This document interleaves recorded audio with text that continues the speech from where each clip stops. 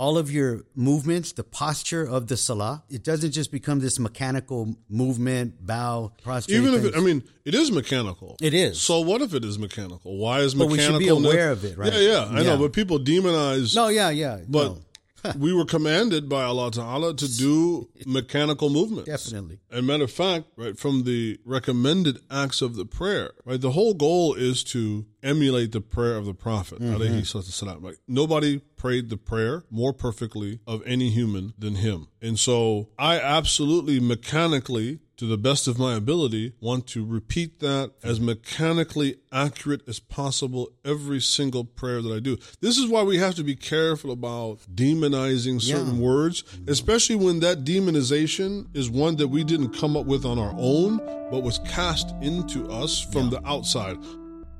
Welcome to the Middle Ground Podcast. I'm your host, Imam Mark Manley from Middle Ground Muslim Center. Welcome to episode 11. Again, I'm going to be joined by my brother, Dawood Aleman. And in this episode, we're going to discuss the topic of focus, specifically considering things like meditation and prayer, what we as Muslims call salah, and such words as like khushu', which sometimes are translated as either focus or humility. And so we're going to dive into all of these today and see, what is, for instance, the difference between prayer and meditation? Are they the same? Are they completely different? As always, leave us a comment or some feedback. We also want to let everybody know that you can now find us on both Apple and Spotify podcasts. So if you are an Apple user, you can find and keep track of all the episodes as they come out on Apple Podcasts, and the same likewise on Spotify podcasts. So man, what kind of chaos are we going to get in today, man? Well, about a week ago, I guess it's about a week ago now. I'm always, digging in, looking at the. That's why you're always in trouble, man. Yeah, exactly. Getting into the no man's land, getting into the weeds. And I came across this concept of flow. What the heck is flow? What are these cats talking about? Man. Flow. I mean, I can rap a little, but here we go. Hustle and flow. That was a while ago. And then I said, well, let me look that. And there you go. You start looking up stuff. And what do they mean by this? What is flow? Don't tell me we're getting into some weird, galaxy stuff. But it kind of intrigued me as I started looking into the definition. I said, oh, this is a real study. There's some academic, literature behind this thing. And so the idea of it's called flow state. And so I said, okay, well, what's flow state? So also known as being in the zone. So that term comes up a lot in business, sports, and that's kind of where it would derive from, being in the zone. There's even a book for financial traders, stock market traders, you name it. And there was a book called In the Zone. So you're just in that zone of trading, and you're not being encumbered by feelings, emotions, outside factors that, mess up your trade. However, the idea is a mental state in which a person is fully immersed in an activity with the feeling of energized focus. And so that caught me. I said, wait a minute, energized focus. In my mind, defaults back to Islam all the time. So I'm filtering these concepts with Islam. And I said, okay, focus, energized focus. It continues on, full involvement and enjoyment.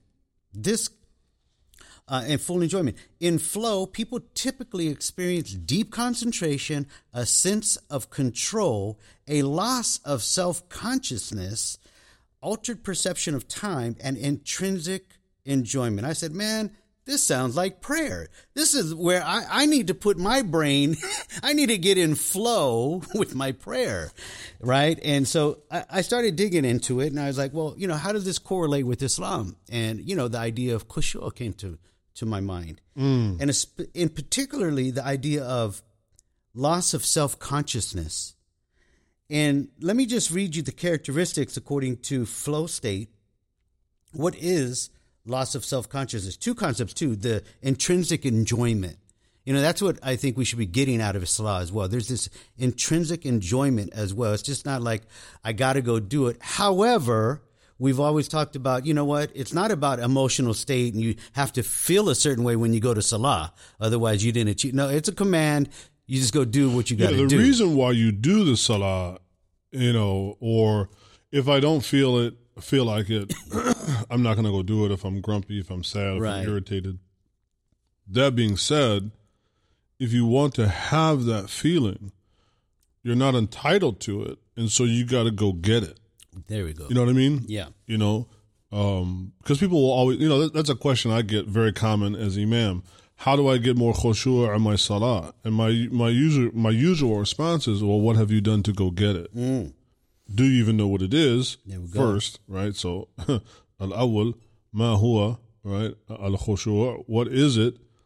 And then secondarily, after now you kind of have an inkling of what it is, what have you done to go get it? Or is it always just supposed to be coming to you? And I want to circle back to this as we go, because I think we're living in the age of entitlement. Yeah. Even on a very subconscious level. Sometimes we say the word entitlement, that always has such a, antagonistic aspect to it. Oh, you're feeling very entitled. And that can be true for some things, but also I think people have just been reared to not be go-getters for anything. And so if you want to have khushu', as we get into the definition of it and whatever, or as you said, flow, you want flow, you got to go get it. Right. Yeah. And part of that is building that state of mind. And you get there, in the ulama and in our deen, I mean, there's just volumes and volumes. And of course, for this discussion, it's really condensed. But as I mentioned, I start correlating things with my deen. I have to. Otherwise, I don't know if there's a falsehood in it or truth or whatnot, So if it's resonating because I can see this in my religion, then okay, this can jive, but let me just stick to my religion. However, coming back to one of the concepts of loss of self-consciousness, is the idea here where the individual forgets themselves. And we have these concepts in our deen where we're going to pray. Do we have a hidden agenda? Am I going to the masjid because I feel like the brothers need to see me there? Or am I going there because I need to pray? It's funny that you don't repeat that part that you just said, though, because you talked about. Repeat that again, because the verse that we're going to cite as we go is one of those verses that talks about. It's one of the verses that mentions khushu', actually khashi'an. So, but you said the first part was forgetting yourself, because as we'll look and see in that passage in the 59th chapter in Surah Al-Hashr, what precedes the verse that many of us know. If you had seen this Quran, لو رأيت هذا الجبل, if you saw this mountain, ولو أنزلنا هذا القرآن على جبل, if we had revealed this Quran upon a mountain, you would have seen it. لو رأيته خاشعا متصدعا من خشية الله, you would have saw it split itself asunder from the khushu', the reverence, but what comes before that? ولا تكونوا كالذين تنسوا أنفسهم. Don't be like those that forgot themselves. So that just popped in my head, right? It's so interesting that you had made the connection between forgetting who you are, right? Yeah. So this the major concept here is loss of self-consciousness. Individuals forget themselves, their problems, and their surroundings. Yeah, لا تكونوا كالذين نسوا الله فأنساهم أنفسهم. Don't be like those that forgot Allah. Right? They say know thyself. Well, there's an issue with it. No, know Allah. Right? Know Allah and remember Him and don't forget Him, and then you will know yourself. Otherwise, Allah will cause you to forget who you are. That's right. So, that struck me. So, I said, well, am I doing this? And one of the,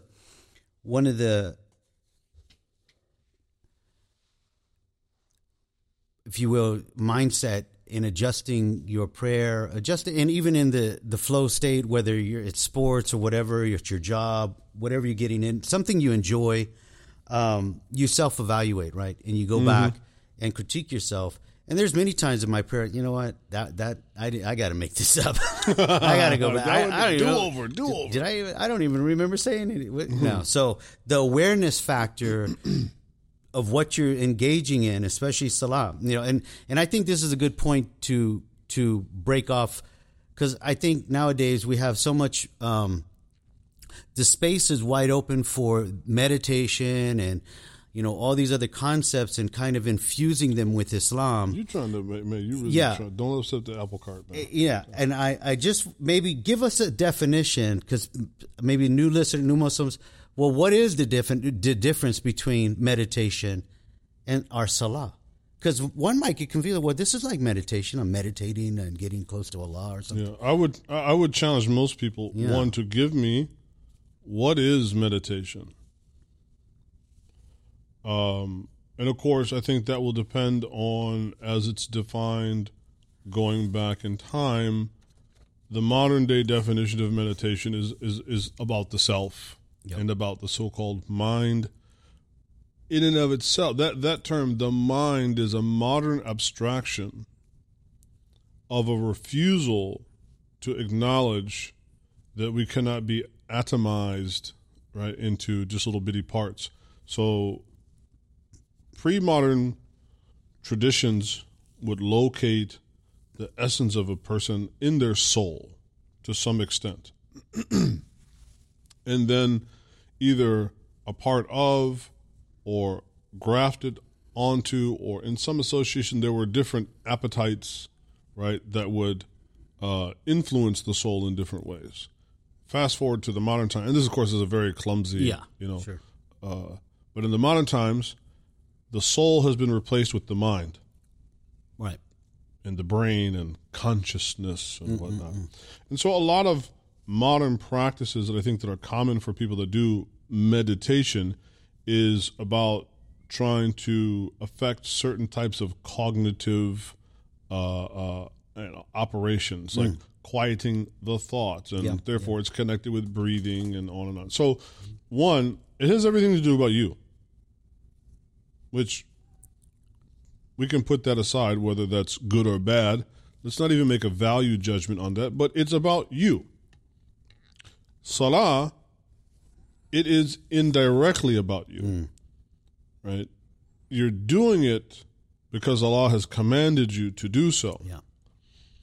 But in the fulfillment of that command, you benefit yourself by being in the good graces of God, as we would say in English, right? So it is one of the means to be close to Him. And that's why, obviously, quieting the thoughts and not being distracted by the world is it is something to yearn for and to try to achieve.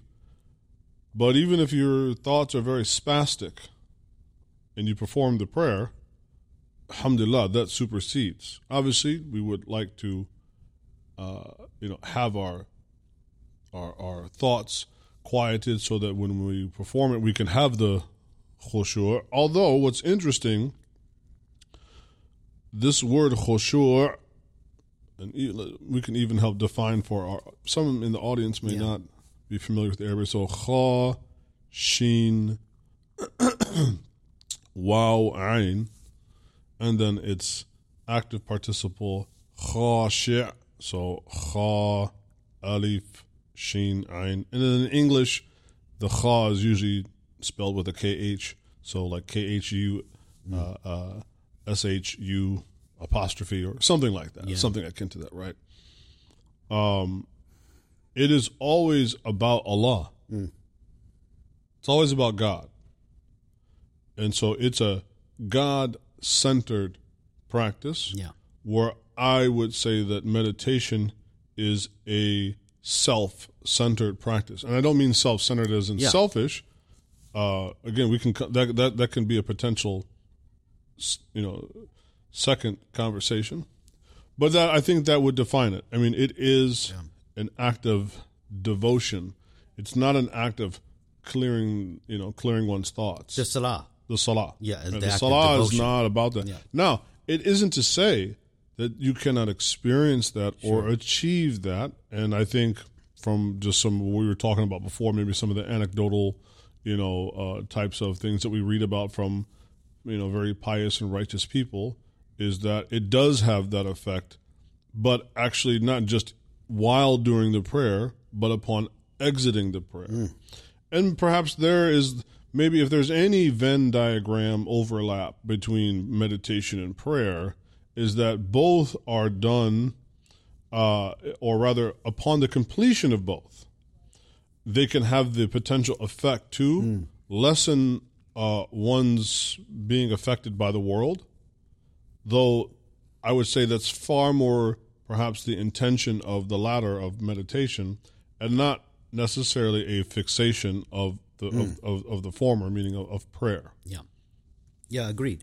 And again, over my kind of due diligence and looking at what is meditation, and across the board it varies from different tradition, whether that's a Buddhist, you name it, or a Western yoga. It just goes, meditation at its foundation might have this kind of zeroing out of thought process and just, getting your focus. I did come across an interesting, and there was two, but I'll just read one. This is coming from, I believe, Dr. Joe Dispenza, where he mentions meditation. One focuses their thoughts to bring them in alignment with positive intention or affirmation. And okay, that's in a general sense. That can mean a lot of things and be interpreted in different ways. It also said he said a whole lot of nothing. And it could sound like a whole lot of nothing, and you could probably, piecemeal this out. He must also work in politics, because it sounded like he sounded good, but I'll So, but the focus here is khushu' and getting these, getting the salah correct. Right. With these aspects that we know of from Quran. And that's why I really wanted to differentiate quickly about meditation and things like that, because a lot of new Muslims might bring in some of these traditions and find there's a Venn diagram where you missed the dartboard, and you didn't get the bullseye at all. Yes. But it feels so familiar. Yes. And this is the problem. Yes. So no, we are devoting ourselves to Allah subhanahu wa ta'ala because of his command to go make these 5 daily prayers, period. And we don't need to add nothing and detract nothing. So I just want to make that clear too. So as we mentioned though, the ulama said, you could part of that is taking this accounting of your salah, and where were you at in it, and on and on and on, like really thinking about, how did I perform the salah? What was I feeling in the salah? Did I do this correctly? Was I aware, right? And that's an important difference, I think, between salah and meditation, where obviously everything that we do is recorded. So if I meditate, the angels will write, and that'll be in my record, in my book. Okay, he meditated, right? Just as if I pray dhuhr, okay, he prayed, he did the prayer, it's recorded. The difference is one of those checks off either an obligation, if it was one of the mandatory prayers, or an act of drawing closer that is without a doubt prescribed in Islam, right? Now, does meditation is meditation, because it is not from the Prophet ﷺ, is it devoid of any benefit? Of course we can't say this, because there are many things that people do that we may not directly, its genealogy does not go all the way back to the Prophet ﷺ, and so because of that, we don't say it's devoid of value, but there is a difference between that, which is, of course, in the case of the fara'id, those that are mandatory, and of course, with obligations to do, when they're fulfilled, you get a reward. But even for those that aren't, but they are, we just talked about the mandubat, right, in the fiqh class, right, those things that are recommended, or the mustahab, right, so that you become the mustahib, right, so that there are those things that are beloved, so you become beloved to God, right, become beloved to Allah. There's nothing that we can say that, if you meditate, you'll become beloved. Right. Perhaps in some indirect way, right, so you calm your thoughts, and then that leads to you, lowering your gaze or giving charity, or if it indirectly, then okay, alhamdulillah. And that's something that, for instance, Imam al-Qafasi talks about in the intro to his work on fiqh, where he goes into a little bit of the usul, or the foundational knowledge, and he says, you take, for instance, that a man and a woman have, or rather, particularly a husband and a wife having sexual relations, or even drinking coffee, right? All these are neutral, right? They're permissible to do, but in terms of the reward, it's neutral. But however, if through the fulfillment of that desire, it helps to protect the other from wandering into infidelity, or in the case of coffee, you use it to propel you to make qiyamul layl or pray tahajjud, right? Then even those things that are neutral can potentially have a benefit, right? And I don't want anybody to, I am not advocating in any way whatsoever for people to meditate. I myself don't meditate. I've never found it useful. It's not my cup of tea, right? But I'm just saying that in the case of those things that fall into the neutral category, it is an important thing that if they can bring, but then we also have to limit our praise of that, and then not artificially raise it now because, oh, well, some people meditate and that makes them better at doing certain things as Muslims. Now we can elevate meditation and include it into the fold, where it becomes some sort of like pseudo, mandub, pseudo mustahab, pseudo, Islamicized thing. No, we cannot do that, right? But perhaps on case-by-case basis, perhaps they do render some secondary benefit. Right. Yeah, no, agreed. So part of the... I know we got... Our light system is here. If we don't move like every 5 minutes, I don't know, man, it's kind of weird if the lights go out. Part of the... let's stick with khushu'. So... did we get a definition? Because we probably have to say this word a couple of times. And can I just use because focus, I know, concentration, I know, for the lack of better words, but it's a very comprehensive word. There's a lot of aspects to khushu'. Should we define that now, or you have? Yeah, so I think it's probably helpful going forward to okay, so what is khushu'? And with certain words like this, they are best, especially if we're going to talk about them as Muslims, because one, the word khushu' is not a word in all of its various inflections, whether it's khushu' as a masdar, right, or as a verbal noun, or khashi' as a ism fa'il, like as the active participle, or yakhshawna, right, as a present tense verb, or even whether we're talking about generally, what does it mean?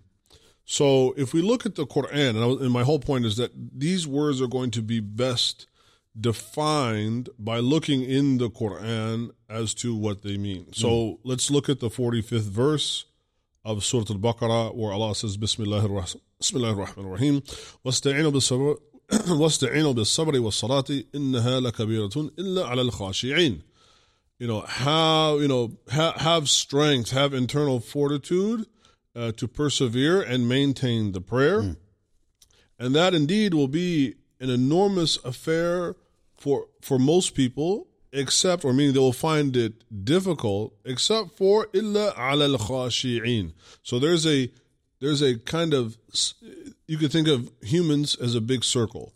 And within that, there's a slice of pie of that circle of a certain kind of person that is a khashi', and more particularly, there's certain groups of people, because Allah here refers it to in the voice of the plural. So, illa 'ala al-khashi'in. So there's a certain kind of person that is a person of khushu'.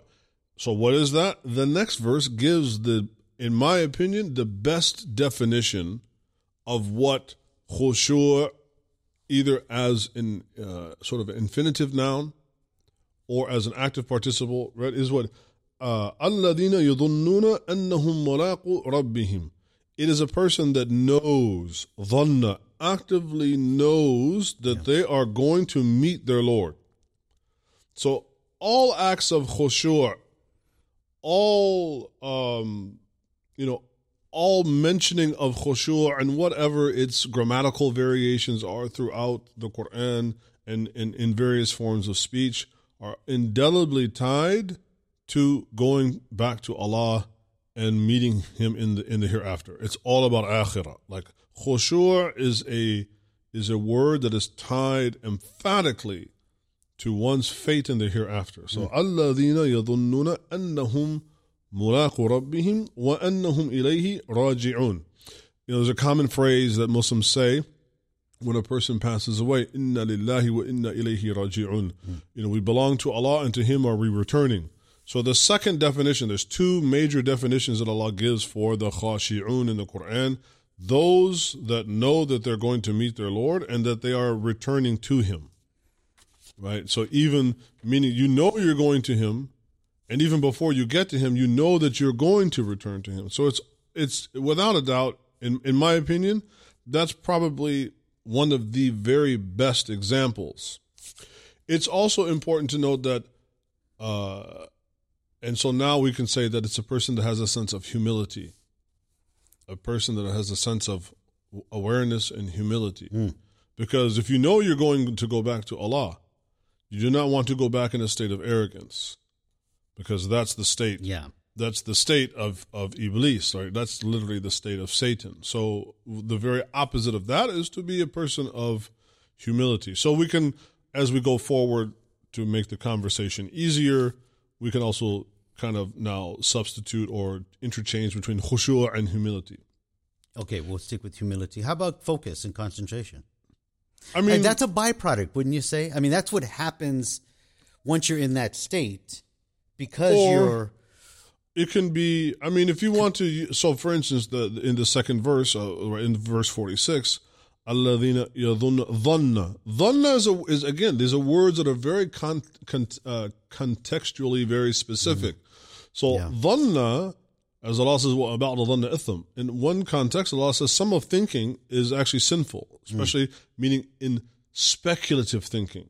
So dhanna in some circumstances, and you could even say in a very common set of circumstances, dhanna means to speculate on that which you really don't have 100% knowledge upon. But that's not what it means in every single case, because Allah is saying the people of khushu', al-khashi'un, those are the people, الَّذِينَ يَظُنُّونَ أَنَّهُمْ مُلَاقُو رَبِّهِمْ. They know mulaqu. They didn't say sayalqawna Allah. I didn't say that they're going to meet Allah. It uses the word mulaq.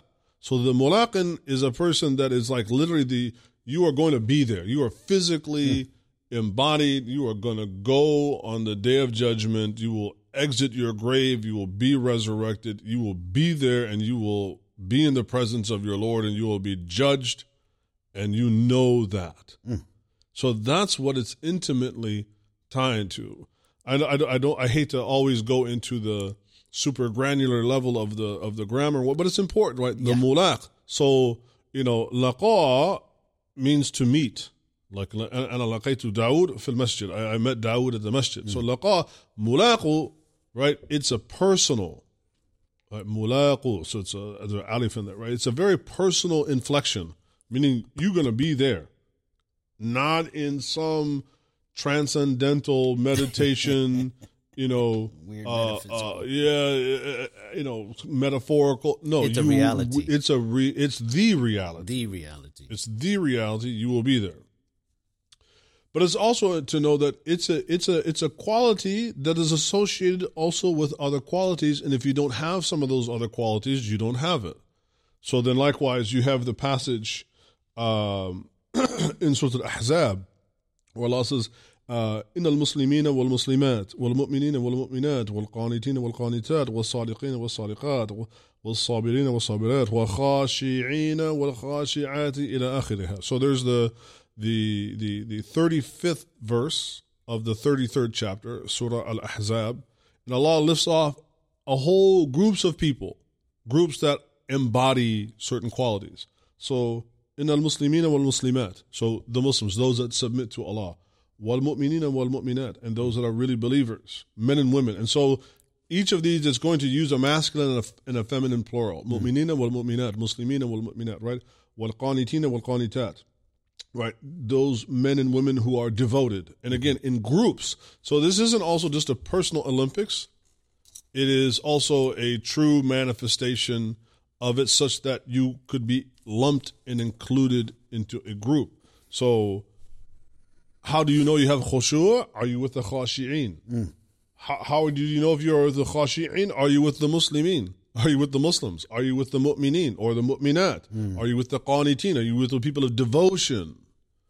Are you a person that is devoted to Islam? Right? Was-sadiqeen, was-sadiqat. Are you honest? And are you known to be? Because if you are a sadiq, that means then you are with the sadiqeen, with the sadiqun. So that means you are with the men and women that exude honesty. Was-sabireen, was-sabirat. You are the people of fortitude, patience, right? Sabr. And then al-khashi'een wal-khashi'at. So what I'm saying is, and if you look in this verse, it's very important. It has many, many groups, men and women, male and female, expressed in the plural. And so it's not even the first in that list, right? Muslim, mu'min, qanit, and on and on and on. But it is in there. And so Allah includes it as an indelible quality to Islam because it begins with the Muslimin. And so it's also important for us when we're going to try to formulate and understand khushu'. Don't think, I just have to get that one quality and I'm not. No, you got to be a Muslim and a mu'min and a qanit and a sadiq and a sabir and a khashi' and a mutasaddiq and a sa'im, right? Even the people of fasting, al-sa'imin al-sa'imat, and on and on. So again, the 33rd chapter, the 35th verse, that is important into culminating a definition of what is khushu'. At the very beginning of Surah Al-Mu'minun, the chapter entitled The Believers, Bismillahir Rahmanir Rahim, قَدْ أَفْلَحَ الْمُؤْمِنُونَ. Allah says the believers have been successful. Meaning they're going to, in the hereafter, ultimately, both in the dunya, but especially in the akhirah, right? The mu'minun, the believers, they will be successful. الَّذِينَ هُمْ فِي صَلَاتِهِمْ خَاشِعُونَ. What is the first thing that is mentioned that relates to their iflah, to their success and their happiness is going to be what? Those were the ones that had khushu' in their salah.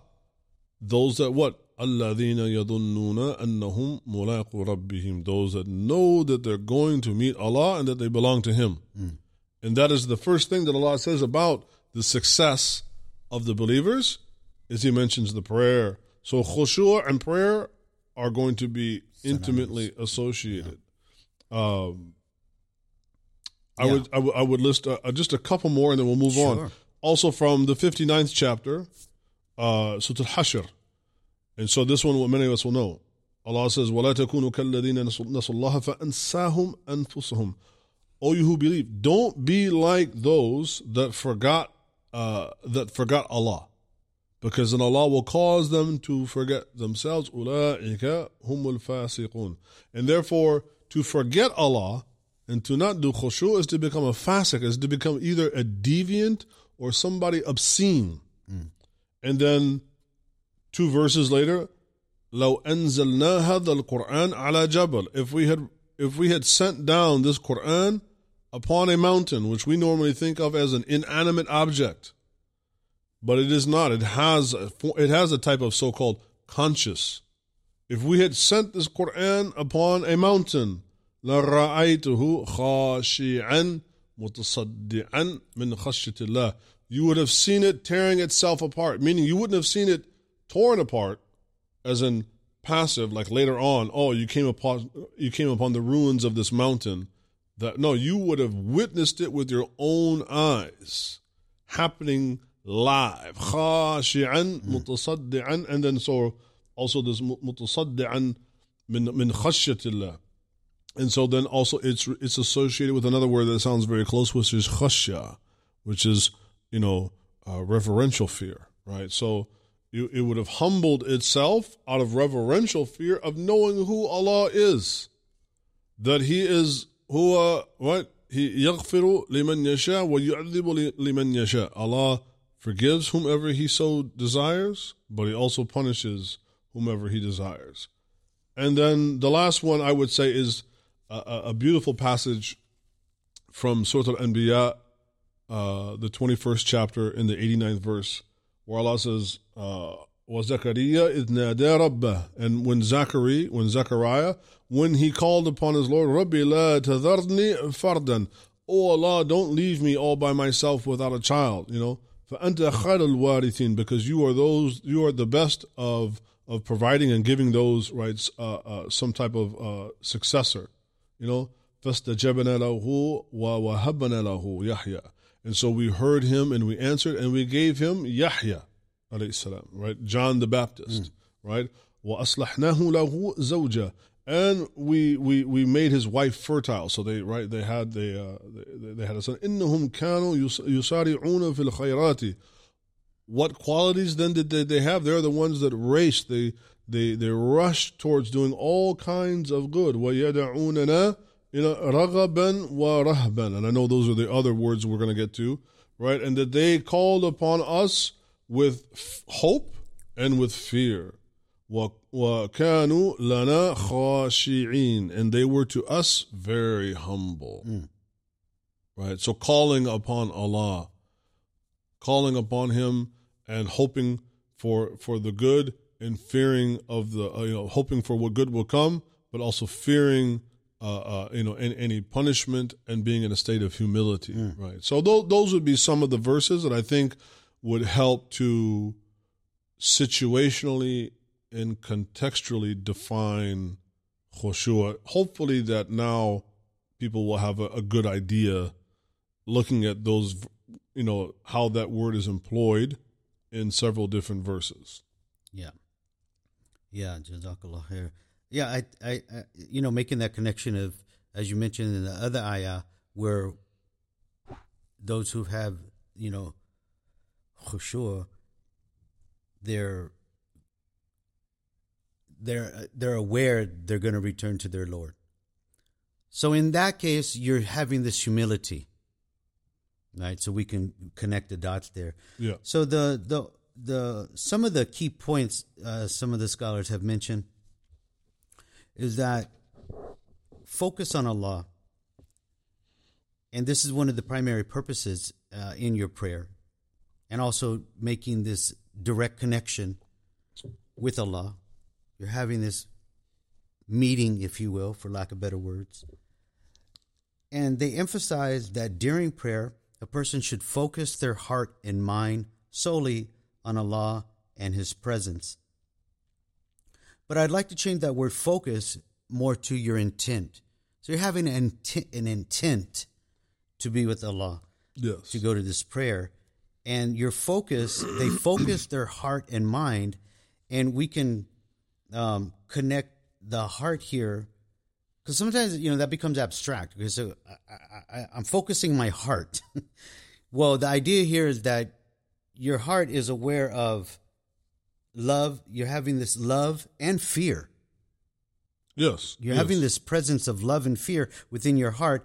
So focusing their heart and mind, and then we might bring the mind this idea of awareness, and awareness here it also is connected to the idea of what you're saying, all of your movements, the posture of the salah, right? So it doesn't just become this mechanical, movement, bow, prostrate. Even if it is mechanical. It is. So what if it is mechanical? Why is mechanical? But we should be aware of it, right? Yeah, I know, but people demonize. No, yeah. But no. We were commanded by Allah Ta'ala to do mechanical movements. Definitely. Right? And matter of fact, the whole, one of the, from the mandubat, right, from the recommended acts of the prayer, like when you bow, when you make ruku', right, your back being parallel to the ground, right, the whole goal is to emulate the prayer of the Prophet, alayhi salatu salam. Like, nobody prayed the prayer more perfectly of any human than him.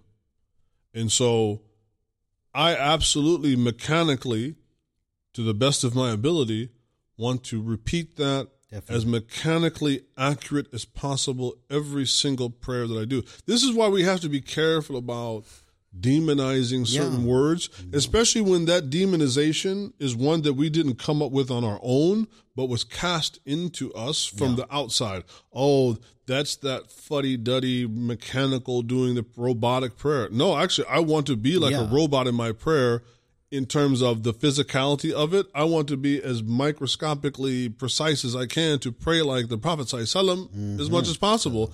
And that's not blameworthy. That's the very opposite. That's praiseworthy. That's right. Right. So being careful of, Muslims we love to take other people's stuff, man, that they say something and just, let me get a little sip of that. And then I'm going to call it something. Like, man, you don't even own the rights to that, man. And now you run around telling other people, you're being robotic. Yeah. And I'm 100% aware of it. Thank you. No, and that's true. It is true. That's a demonized word. So your mind is present there. It's focused because you're aware of all of the movements that we should be doing. They also mentioned, there's a long laundry list here, but I'm not going to go through them all. But understanding the meaning of what we're saying, we need to graduate to that level. This is the part of the humility, and really tying us into the salah, if you will, having your concentration, your focus, and bringing this humility there. So this is going to help you. And that's why there's been present. A big emphasis. I know some people don't. They almost, that's that. Arab elitism, and Islam is not an Arab religion. It's not, but it is a religion whose book is revealed in the Arabic language. Yeah. The divine form of Arabic language is far surpassing anything, any human Arab could have produced. Be that as it may, it's still revealed. And therefore, if you want to have the khushu' in your prayer, if you want to have, like you're saying, focus and meaning, and you want to have a pivot, well, then you need, again, it doesn't come to you. You got to go get it. Yeah. And so you're going to have to learn the Arabic language to some degree or another. And I always say, becoming a master of the Arabic language, that might be beyond a great many people, because, heck, that's even to become a master of the English language, even as a native speaker, is not an easy thing to do. Right. But if what you want is to make your daily rituals, which you are required to do every day, day in and day out for your entire life, if you want to make those more meaningful, then you need to learn that language to the best of your ability. And I can say for myself, alhamdulillah, being blessed to learn Arabic language has undoubtedly had a tremendous effect on why I do not look at the prayer as something, oh man, I gotta go. I'm not saying that I don't ever have times where I'm tired and I struggle to get out of bed. We went over to Ishaq's place a couple weeks ago and worked out, man. And for about 3 or 4 days there, man, Fudger was like, I felt like I was bench pressing a dump truck, man, just to get the covers off because I was so sore, right? Yeah. And so I'm not saying there aren't times where, I can have either fatigue or even laziness, but just putting those aside, the prayer itself, once I'm in it, and then I know what I'm saying, I've been blessed to understand what those words mean. That's how, in my opinion, that's maybe not the only way, but I think that's one of the broader avenues on that map to get there. That's right. And so the idea here is, so we've kind of defined, we gave a definition to khushu', but then, some might ask, well, how do we get to that state? And so these are some of the concepts that the ulama had, expounded on to get us to that state. And so also your purity of intention. We did talk about the prayer posture becomes very important, because we're not making this up on our own. I see people slouching all the time when they pray. I see people when they hold themselves, that's why, there is a thing called sadal. This is an opinion amongst some of the Malikiya, but qabad is also a dominant opinion amongst the Malikiya, meaning that you qabad, meaning in Arabic that you grasp, right? Your right hand grasp, right? You hold your hands, right? And so think about that. Again, if you pray sadal, alhamdulillah, whatever, this is not that kind of argument, right? Especially as a Maliki. But what I'm saying is, the qabad is that you are grasping, you're holding yourself at attention, like a soldier, Yeah. You're holding yourself at attention. Yep. Even the takbir of ihram, right? You begin, and that's why, yes, you make the niyyah, you make the intention, but it's not good enough to say, well, I got good intentions. No, you have to make a dhikr when you begin your prayer. What do I mean? People associate dhikr with, I don't know, like you said, beating a tambourine and spinning around in a circle and beads and stuff, right? Incense. It got some incense burning, then the disco ball comes down and, all hell breaks loose. That's not what, right?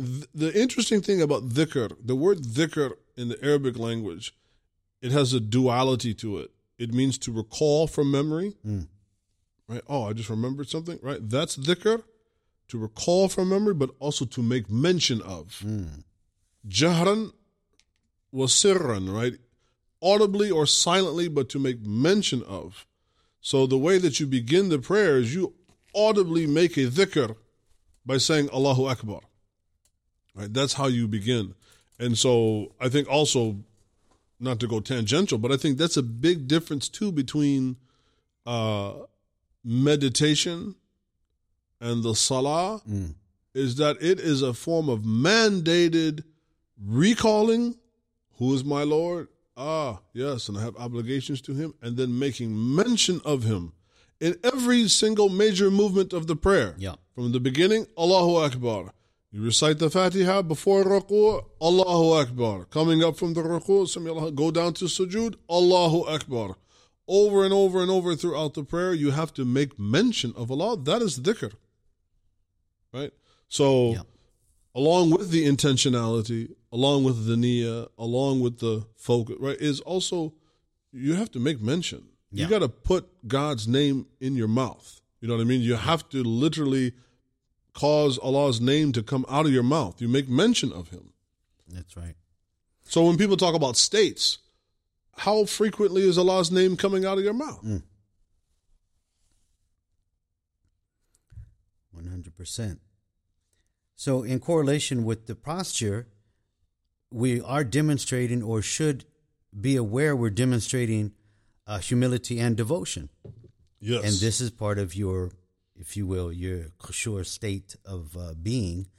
And like like you said, this idea of like, it's almost a rank and file military, posturing. And, I remember, didn't the Arab at the time, they didn't like to make ruku'ah.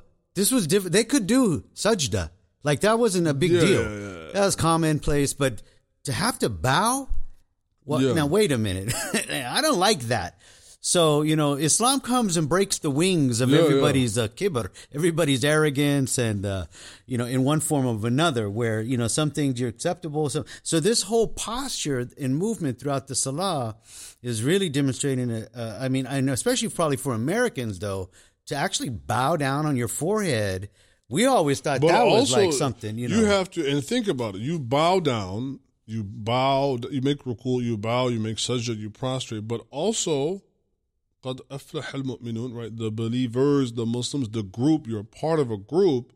How do we pray? Do we pray willy-nilly? Is it an individual expression, or is it a saf? It's sufuf. It's lines, right? Straight lines. Yep. You line up straight, as Allah says, كَأَنَّهُمْ بُنْيَانٌ مَرْصُوصٌ. When he's describing those what يُقَاتِلُونَ فِي سَبِيلِ اللَّهِ, those that fight in the way of Allah, right? He describes them as a saf. And when we line up for the prayer, it's a saf. It's a straight line, right? So yes, there is a discipline to Islam, and that is, I think, emblematic in the physical acts of many of the ritual acts, but obviously the prayer. Definitely. Another concept they mentioned here was repelling intrusive thoughts. So this throws off a lot of us in the salah. Sure. How much was my bank account? I ain't never get distracted with that, because there ain't nothing in there, bro. I know that one ain't. What are we that one I'm smooth sailing. I got no distractions, because there ain't nothing up in there, man. What am I? Did I take the meat out to make sure? No, that one I messed up on. Yeah. So these intrusive thoughts, some of the scholars have mentioned is right from the get-go, get into, if you're not at the masjid, be in a place where there's no distractions. You're already, you should have started your whole mind state right there from the beginning of wudu, what you're about to enter into, and start removing these distractions of the mind. But they happen, right? It's just, we have this shaitan with us that loves to come bother and distract us in the middle of the prayer, if not our own selves are just distracted people. So one of the things maybe is to seek refuge in Allah subhanahu wa ta'ala from shaitan first, of course, and then try and or if even during the prayer, right? I don't know, the Maliki fiqh is going to suggest that too, right? If you're in the middle of the prayer or some part of the prayer and you get this intrusive thought, should we say "A'udhu billahi minash shaitanir rajim" within the prayer? This is a qawl, I think, that you will find from that is going back to some of the Sahaba. There's some ikhtilaf about saying the isti'adha, saying, mentioning Iblis specifically in the prayer. But yes, I think that's one thing. But I think we also have to then now, why are we so prone to distraction today? Right. I think one of the reasons why we're so prone to distraction today is because we so willingly give our attention to every single thing that comes along. And that's I would say there's a 50-50 blameworthiness of that. In that, we all have these tablets, computers, smartphones, watches. And we love these things, and they all go beep and buzz and flash and, notifications. And, we are bombarded with imagery and marketing and, and that's what they want. They want people today to willingly, slavishly give up their attention to every single thing that comes along. Like I was going into the CVS the other day to pick up a prescription. And like I'm already having to go in there, and then they got you when you go to the store, they got that table outside, and somebody's like selling something, or they're trying to get donations for this or that, and the person was like, hey, and I just I'm thinking like, man, you seem to think you are entitled to my attention. You are not entitled to my attention, and so I think we have to also. There's some work to obviously be done outside of the prayer, that we need to cultivate a certain sense of attitude. Not everything is worthy of your attention. Yeah.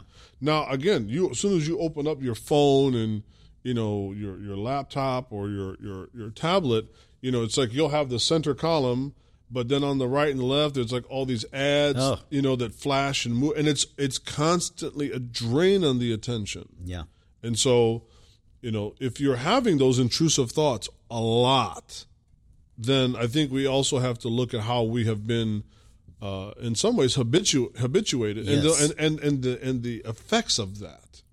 That stuff just when you put the laptop down or the phone down, that doesn't just leave you.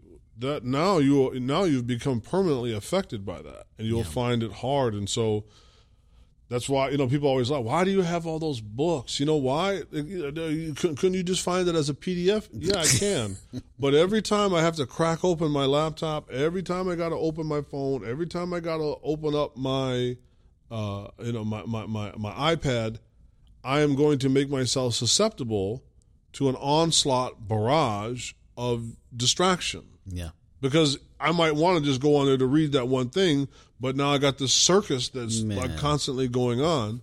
And so I think too, we need to think about how willingly, it's like when you download an app you want to use and they say agree to our terms of service. And you could either scroll for 6 or 7 days, right, through all that, or you can just click accept, right? We willingly accept that. And then wonder why we have all these distraction problems. Yeah, and I would say, to reframe that is, we're giving consent continuously, and these commercials, as you mentioned, are there to take the place. It's their own dhikr. Remember me, remember me. Yeah, remember me. Yeah. And we continuously remember that. So removing imagery, as you said, get on the white page of the book with black print, and readjust your mind and reconfigure. I think we were laughing, right? Like just down the street. when you're coming up mountain, right, just before the 10, there's a billboard near the McDonald's for I think it's like office space or something like that, Right, or self-storage, and it's got this chick laid out, yeah, with like her midriff exposed and the breasts and everything. I'm like, you're selling office space. Yeah. you're selling office space or storage space, right? Exactly. But that's got to distract, got to distract me from that. So yeah, I think also having to be intentional. You talked about intention. Well, then you have to be intentional about the way that you live your life and maybe try to combat some of those things. Because I think undoubtedly in the modern time, while so many people struggle with salah, is that it's kind of like death by 1,000 cuts. You don't know Arabic. You're not generally familiar with the Quran. You're accustomed to stuffing, 10 pounds of dirt in a 5-pound bag. So you're stuffing your Islam in these little tiny sacks of time, not really going to it as Allah describes as raghba and rahaba, not out of sincere hope and fear, but, okay, I just need to check this box. And then when you get in there, your mind is still so discombobulated. I think that has a lot to do with it. Yeah. The fracturing of your, the fracturing of your attention.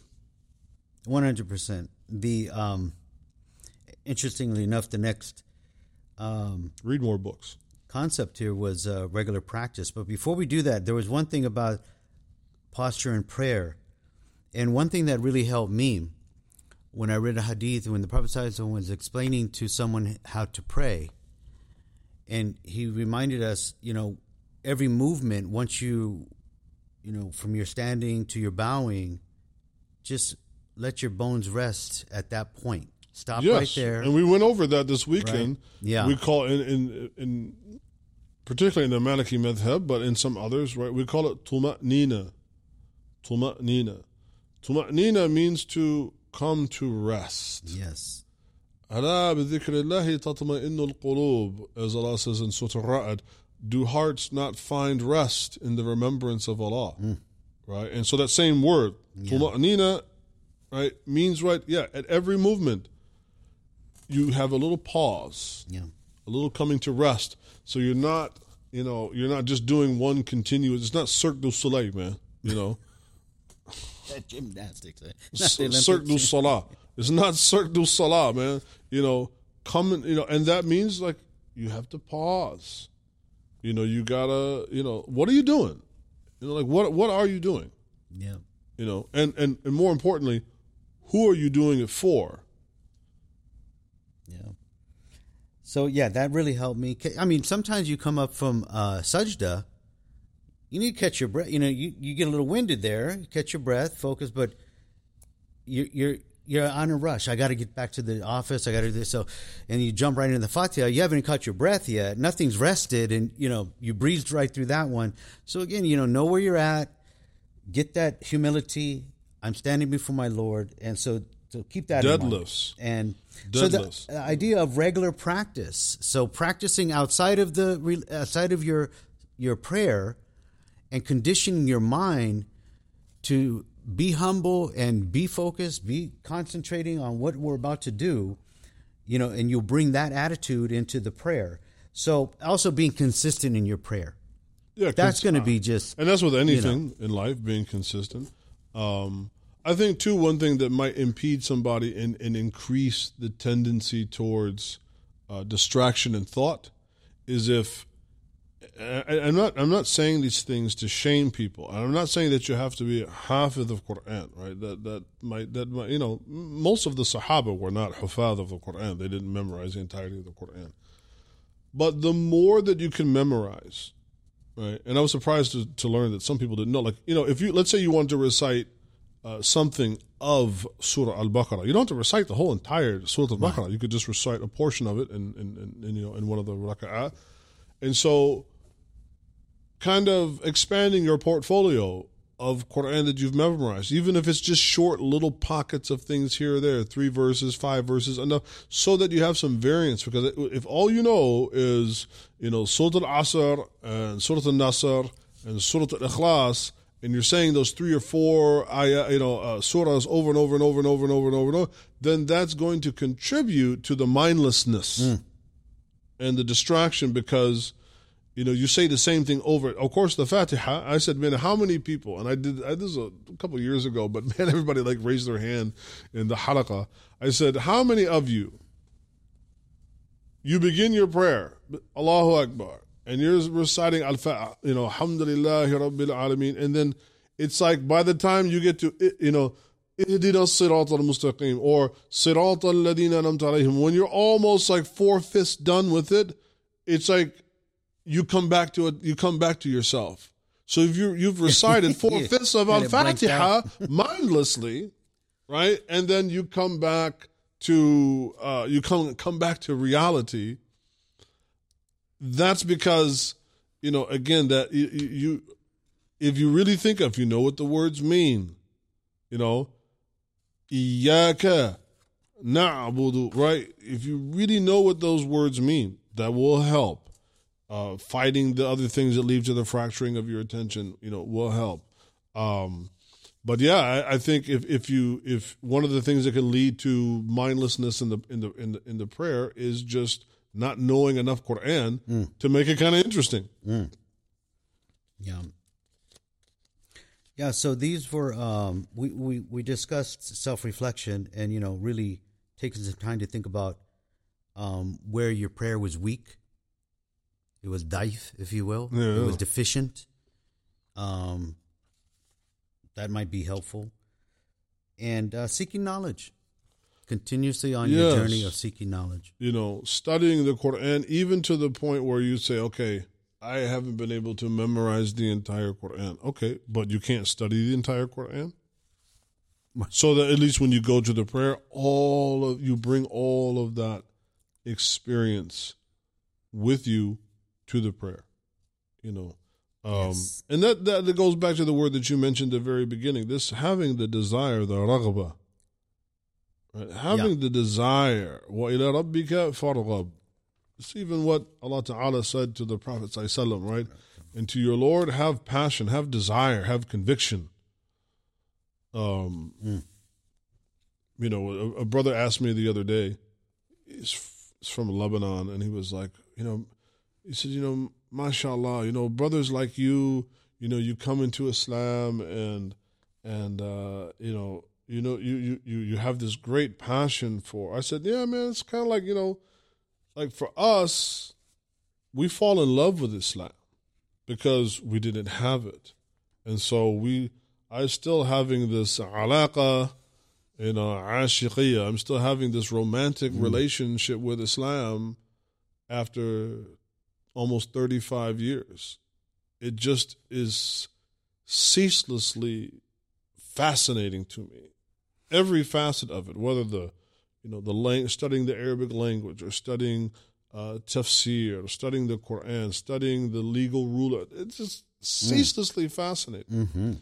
I said, man, like you got this beautiful wife, and everybody else, is kind of like oogling your wife when you're not looking, but you never ever look at your wife. We see this beautiful woman, and you're like, man, she all right. I said, you guys got to find your own way to fall in love with Islam. Yeah. I can't do that for you. I can tell you what I find really attractive about it, but you have to. And until you do that, I think it's just kind of like, well, a marriage of convenience. Right. Yeah, good way to put it. I might have to get security, man, this Friday, man. I might get bum rushed. I was thinking you said the analogy should have been towards a car. You got this nice Lamborghini, man. Yeah, but you went there. That's okay. I had to take it there, man. I had to take it there. So speaking of these 4 categories, or you spoke of 2, ragba. Yeah. So my wife was explaining some of these concepts she was taught from her sheikh a long time ago. And he mentioned that these 4 categories, if you will, should be instilled, or you should be having these in your salah. And if you can combine all of these in your salah, like, you're really up there. Your maqam is getting pretty strong. But in these four categories, you might have, as Iman does, fluctuates. So you might have this desire to be with Allah and love Allah and engaged in the salah. You might have that. On some days, it might be a little less. Yes. Right? So these fluctuate. Yes, of course. But it's a good kind of, if you will, accounting method of these four categories. Were they present in the salah? Did I have these at some point? And this might be a point where you would work on these. Yeah. So you kind of mentioned the idea of desire. Ar-Raghba is like this fear. Yes. You might have, right? And my wife presented it to me like this. It's as though the comparison is, if you have a fear of a lion, you run from the lion. But when you have this fear of Allah, it's like, yes, you fear Allah, but you have no one else to run to. So you run back to Allah to get it correct, right? And then we talked about khushu', so you're having this humility. So that's three aspects we should try and see if we have these categories, if you will. And then al-khashya, which is a fear, except the Sheikh said, this is a fear with ilm. Yes. That's the, khawf, is just like, as I would put it, it's like a kind of animalistic, reactionary, fear. And Allah, and they're both, used interchangeably, matter of fact, even like in some verses, inni akhafu alaykum, like the Prophet ﷺ, or like in Surah Al-Ma'idah, in Surah Al-A'raf, right, in the 7th chapter, there's a passage where Allah talks about many of the Anbiya that were sent to their peoples, like Shu'aib, alayhi salam, and on and on. And inni akhaf, I'm really scared for you guys if you don't leave off worshiping other than Allah. I'm really fearful if you don't obey me as your prophet or messenger. Inni akhafu alaykum, right? Adhab yawmin azim. I really fear. So that's more like that kind of. Whereas khashiyan mutasaddi'an min khashyatillah, right? The mountain, it would rip itself apart if the Quran had been revealed to it, because of khashya with the right, because it knows who Allah is. Yes.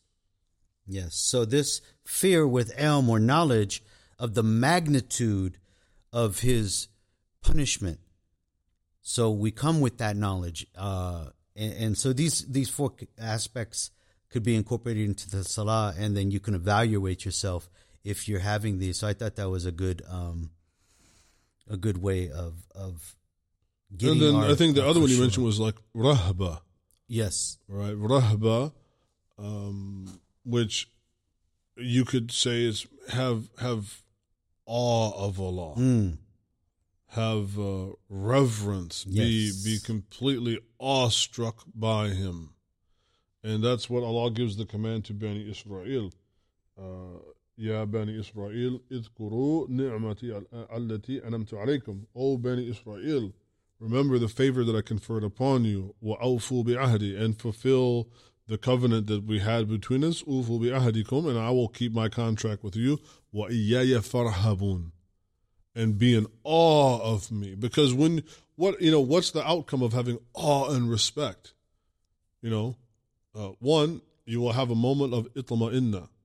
You will come to rest. When you go somewhere, like if you go to the Grand Canyon, or you go, even for me, because I'm not from here originally, right? Whenever I look at the mountains in California, especially in the wintertime, and Mount Baldy gets that nice little dusting up there, and it's one of those days where you're just in awe. You stop. You just stop and you just stop in your tracks, right? And you also, it's a stopping of which you are aware of your insignificance to that great thing. So I can look at the mountain and just, here I am, there's a little and you think man, that's like 10,000 feet high, and how much must that thing weigh? And it's so beautiful, and it's this and this and this, right? And you have this moment of reflection and all these things that are mixed together. Yeah. And that's just for a mountain. And Allah says to all of us, but He said to Bani Israel, wa iyaya farhabun. Right? Always He said, what? Why did I respond to the dua? of Zakaria, when he called upon me, right, and don't leave me, what fardan, don't leave me alone. I responded to them because they called upon me, yada'una, they called upon me what? Raghban wa rahban. They called upon me with hope, but also in total awe and fear. Yeah. Yeah, and that's what the Sheikh was. He was pulling these out of the Quran to kind of give us this, well-rounded state we should have. And he mentions, out of all of these 4 states, you should have at least one of them, if not all of them, trying to achieve all of them in your salah. So, coming to this, and, this practice and just engaged in your religion, you're gonna, that's your effort. You'll be getting what you were seeking. You're trying to achieve this salah and please Allah subhanahu wa ta'ala and get real deep in your devotion. You'll achieve it. And if you just kind of want that shallow, just getting your toes wet, well, you'll get what you want. Yes. So some questions here. In the salah, can you close your eyes? It is permissible. What category is that fall under? I mean, this will differ. I've heard some, it's like haram, not haram, but it's disliked. Some will say that it is disliked. But again, when we say that a thing is disliked, the closing of eyes, is it madhmoom? Is it something that you could potentially be punished for? Or more importantly, are you, even if it's makruh, we say it's disliked, are you rewarded for opening the eyes, right? And these are things that the mutafaqihin have debated about, and there are some that put it in that category, and others that not so much. Again, you may be leaving. Let's say we take a certain qawl, a certain stance that says, okay, it's makruh to close the eyes. Let's say this is in your madhab or the particular qawl that you're going to. Okay, fine. And so, if we would to take the meaning of that, if I close my eyes, I'm kind of robbing myself of a few blessings or some barakah, right? But I'm not going to be punished if I do close them. But if I close my eyes in my prayer, and that allows me to make fewer mistakes in my recitation, or if it allows me to not be distracted as much, if it allows me to have more khushu' in my salah, then, right, this is something that has to be taken into. Now, what you can't say is, well, when I close my eyes, I pray better, and therefore you should do that too. Right? This is what I'm saying. Like, we don't want to, because when we come up with these classifications, mandu, mustahab, this and that, right, makruh, and so on. We don't want to just throw these out with the baby out with the bathwater and disregard them. Okay, we want to also remember their limitations. This is a fadila. This is there's a slight reward here and there. Even in the case of a sunnah, where it's a very strong thing, right? Where there's definitely some ajr if you do it, and you're leaving blessings on the table, so to speak, if you were to leave it off, but not elevating to the point where like that person's blameworthy, right? But then don't flip your own personal anecdotal experiences and make them into like some new hukm. Right. Some new ruling. Now, we talked about intrusive thoughts. Is there a differentiation when we get a thought that we might consider, I'm going to use the term, like it could be this Hatar Melakani, or that wouldn't happen in the prayer? So we're getting this kind of angelic inspiration of, I got this idea comes to you that it's a good thing. It might be business related. I don't know. But you're in the prayer, you're in sajda maybe, and all of a sudden you were inspired of a good idea that might be related to dunya or something. These intrusive thoughts, not just your regular thought like, oh my God, did I leave on the water? Or I don't know, some weird obscure thought, but more that's focused or related, this intrusive thought that comes, but it's kind of a good idea thing. I don't know. Is that, how do we?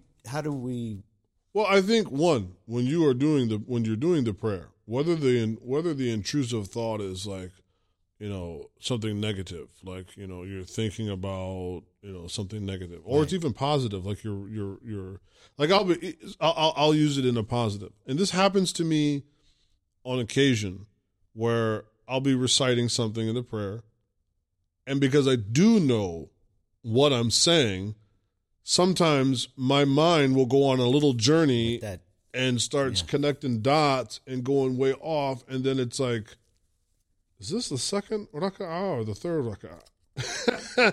Because that can happen. Yeah. Now, that's wonderful to be thinking about all of the, various, things of significances of this or that. But like, wait a minute, what am I doing? That's not the time to be expounding. Or another one, I'll be reciting, and for whatever reason, that verse, I connect some dots and like, man, that's going to be the khutbah for this Friday. This is not the time to start building a bullet list, right, to kind of outline my khutbah, while reciting in, Salat al-Asr. This is not the right time. So I have to repress that, even at the cost of losing. And I can't tell you how many times it popped in. Oh, no, put it to the side, finish the prayer. Okay. Now, what was that I had? I lost it. Yes. Okay, fine. I lost the topic for my khutbah, but I suppressed the thought and finished the prayer to the best of my ability. Alhamdulillah, that takes a precedence. Okay. So those are those little nuances that happen, right? Yes. So, like for myself, sometimes I might just be in sajda, and I had this issue, and then I get some resolve.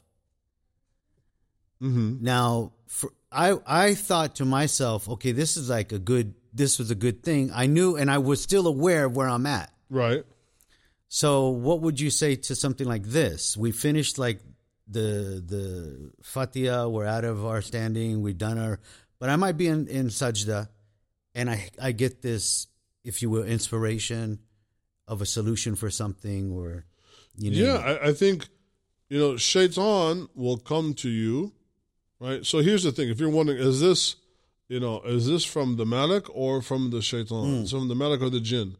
Any distraction in the prayer is going to be from the shayateen, right?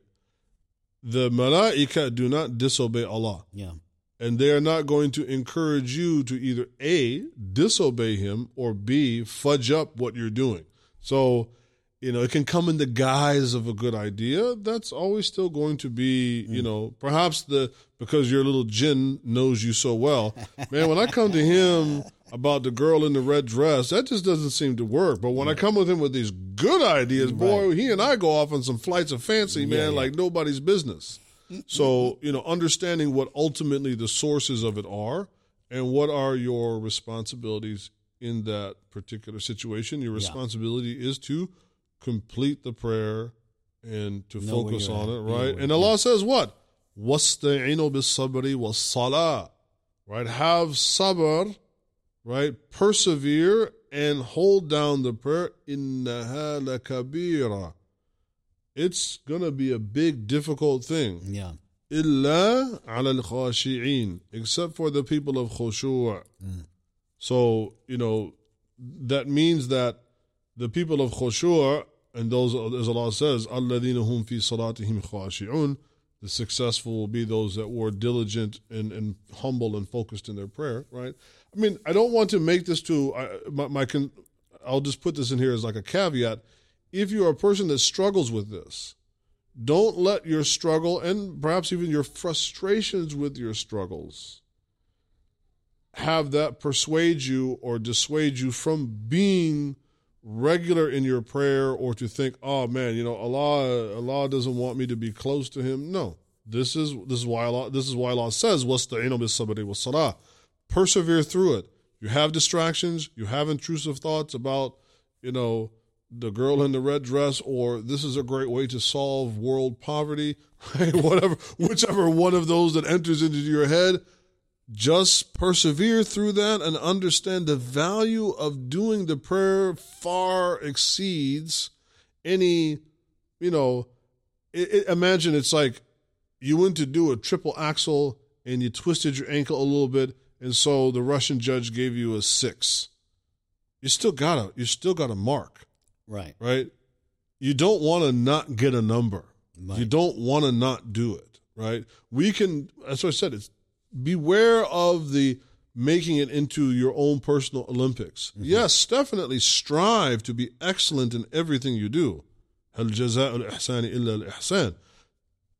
But be careful of making every single execution of it to where you become like, so consumed by the minutia of it that you may actually wind up convincing yourself, or shaitan may convince you, well, if it ain't 10 out of 10, bro, it ain't even worth doing. Go do something else. Or people, go feed some poor people instead. Yeah. You should definitely go feed poor people, but that in no way supersedes or replaces doing that, right? Yeah. Yeah. So I think that would be one to, just to caution people against of being overly granular in your desires. There's a really interesting statement by Imam Ash-Shatibi. And he said something that I think is worthy of reflecting on. And so he said, Sahibul Hawa, like a person of desires. He said, إِذَا دَخَلَ قَلْبَ, if that enters into his or her heart, وَأُشْرِبَ حُبَّهُ, and they imbibe, right? They imbibe the love of that, right? They become beholden to it. He says, لا تعمل فيه الموعظة. No amount of admonition or reprimanding will work on that kind of person. ولا يقبل البرهان. No proof of proofs don't work on that person. They won't accept it. ولا يقتثر, right? And then in addition, he says, ولا يقترث بمن خالفه, and nor he won't care about anything that happens to disagree with him or gets in his way. And that's what I meant about be careful of what you so easily and unwittingly give your attention to. You have to, I'm not being crass, but you almost have to think of your attention as like virginity. Virginity means something when you're not married. Right? It means something when you're not married, and it means something enormous when you give it to that person. When it's lawful and permissible to give it, then it can mean so much. Right. And so in many ways we have to think of like our attention is precious. We only have so much of it. And the proof is in the pudding. Why do you think everybody wants our attention? General Mills wants your attention. Ford wants your attention. Pfizer wants your attention. Microsoft, Apple, everybody wants your attention. Mm-hmm. That's what all this data. Mm-hmm. They're not just simply acquiring data. They're acquiring data to figure out how to better get a hold of your attention. They want you to give it up, and more importantly, they want you to give it up willingly. They don't want to have to beat it out of you. Yeah. Right? No, I'm serious. It's like true. They don't want to have to beat your attention out of you because, there's going to be, it's hard to have a lifelong customer if you have to beat their allegiance to your product. Yeah. The best customer is the one that will come willing to you all the time, or is very pliable. It's like a dope fiend. I don't even like, you will come to me for the dope now. Right. And so attention is probably, one of the most precious commodities that exist.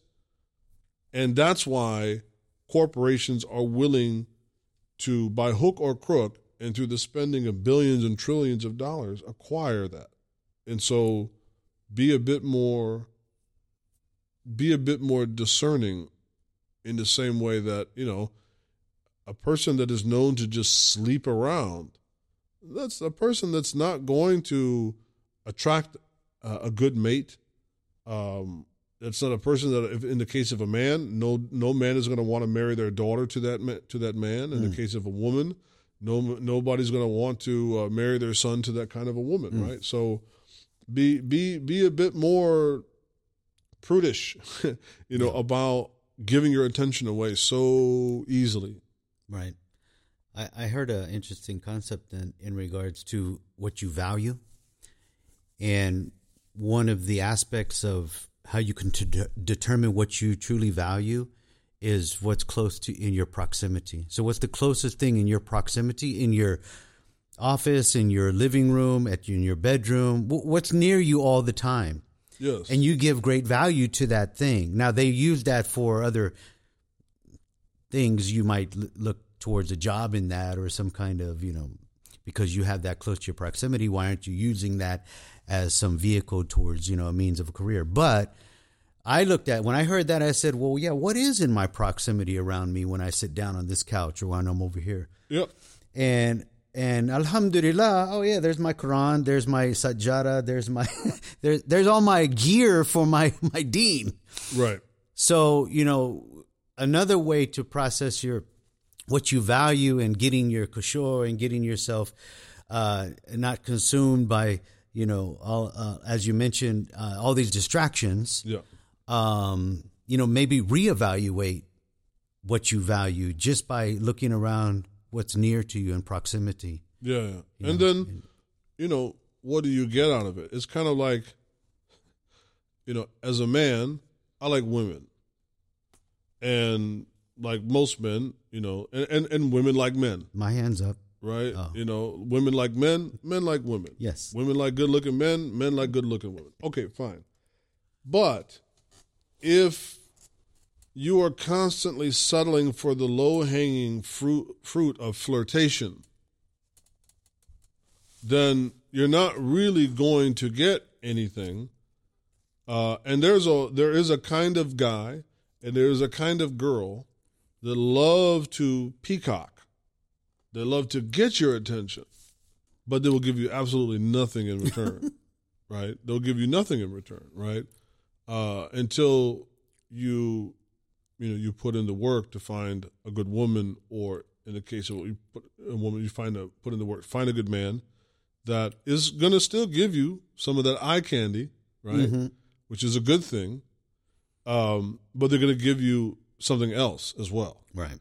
And so in the same way, like, it's not that you shouldn't give your attention to anything, but just give your attention to also give something back.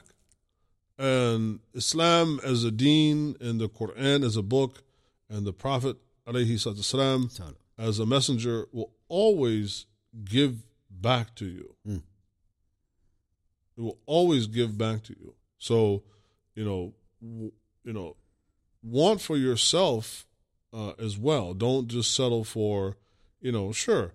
You go, and when I say sure, I'm just saying, let's just be honest from a psychological point of view. You're going somewhere and some girl notices you, and everybody likes that feeling, right? But one, is that a pleasing thing to Allah, right? And two, what do I really get out of it? Okay, she smiled at me, and what is this? Right. Yeah. So refocusing ourselves outside of the salah, so we're prepared for and being intentional. Like just be a bit more guarded. Be the murabit. Yeah. Be a bit more guarded. Think of yourself like you're on the frontier. You're in the garrison, and resources are precious, and you can't afford to just give your attention to everything. That's right. And there's got to be some type of gatekeeping and fee. You want my attention? There's a fee for that. I got to get something in return. That would be my. If I say anything more, man, I think I'm gonna have to go. Well, that was good, insightful. That was one I've been wanting to do. That came in my salat now. Alhamdulillah. Speaking, it's gonna be time for salah here in a minute, man. So let's get focused. That was episode 11. Jazakumullahu khairan for listening. Hope that you enjoyed that one. Again, just a reminder, you can find us on Apple Podcasts as well as on Spotify. I was joined for episode 11 again by my beloved brother Dawood Aleman. And leave us some comments and some questions, and also leave us any feedback in terms of what you would like to hear in the future. You can find us on also our Substack to keep track of that and to leave any comments. We hope to see you in the next episode. Assalamu alaikum.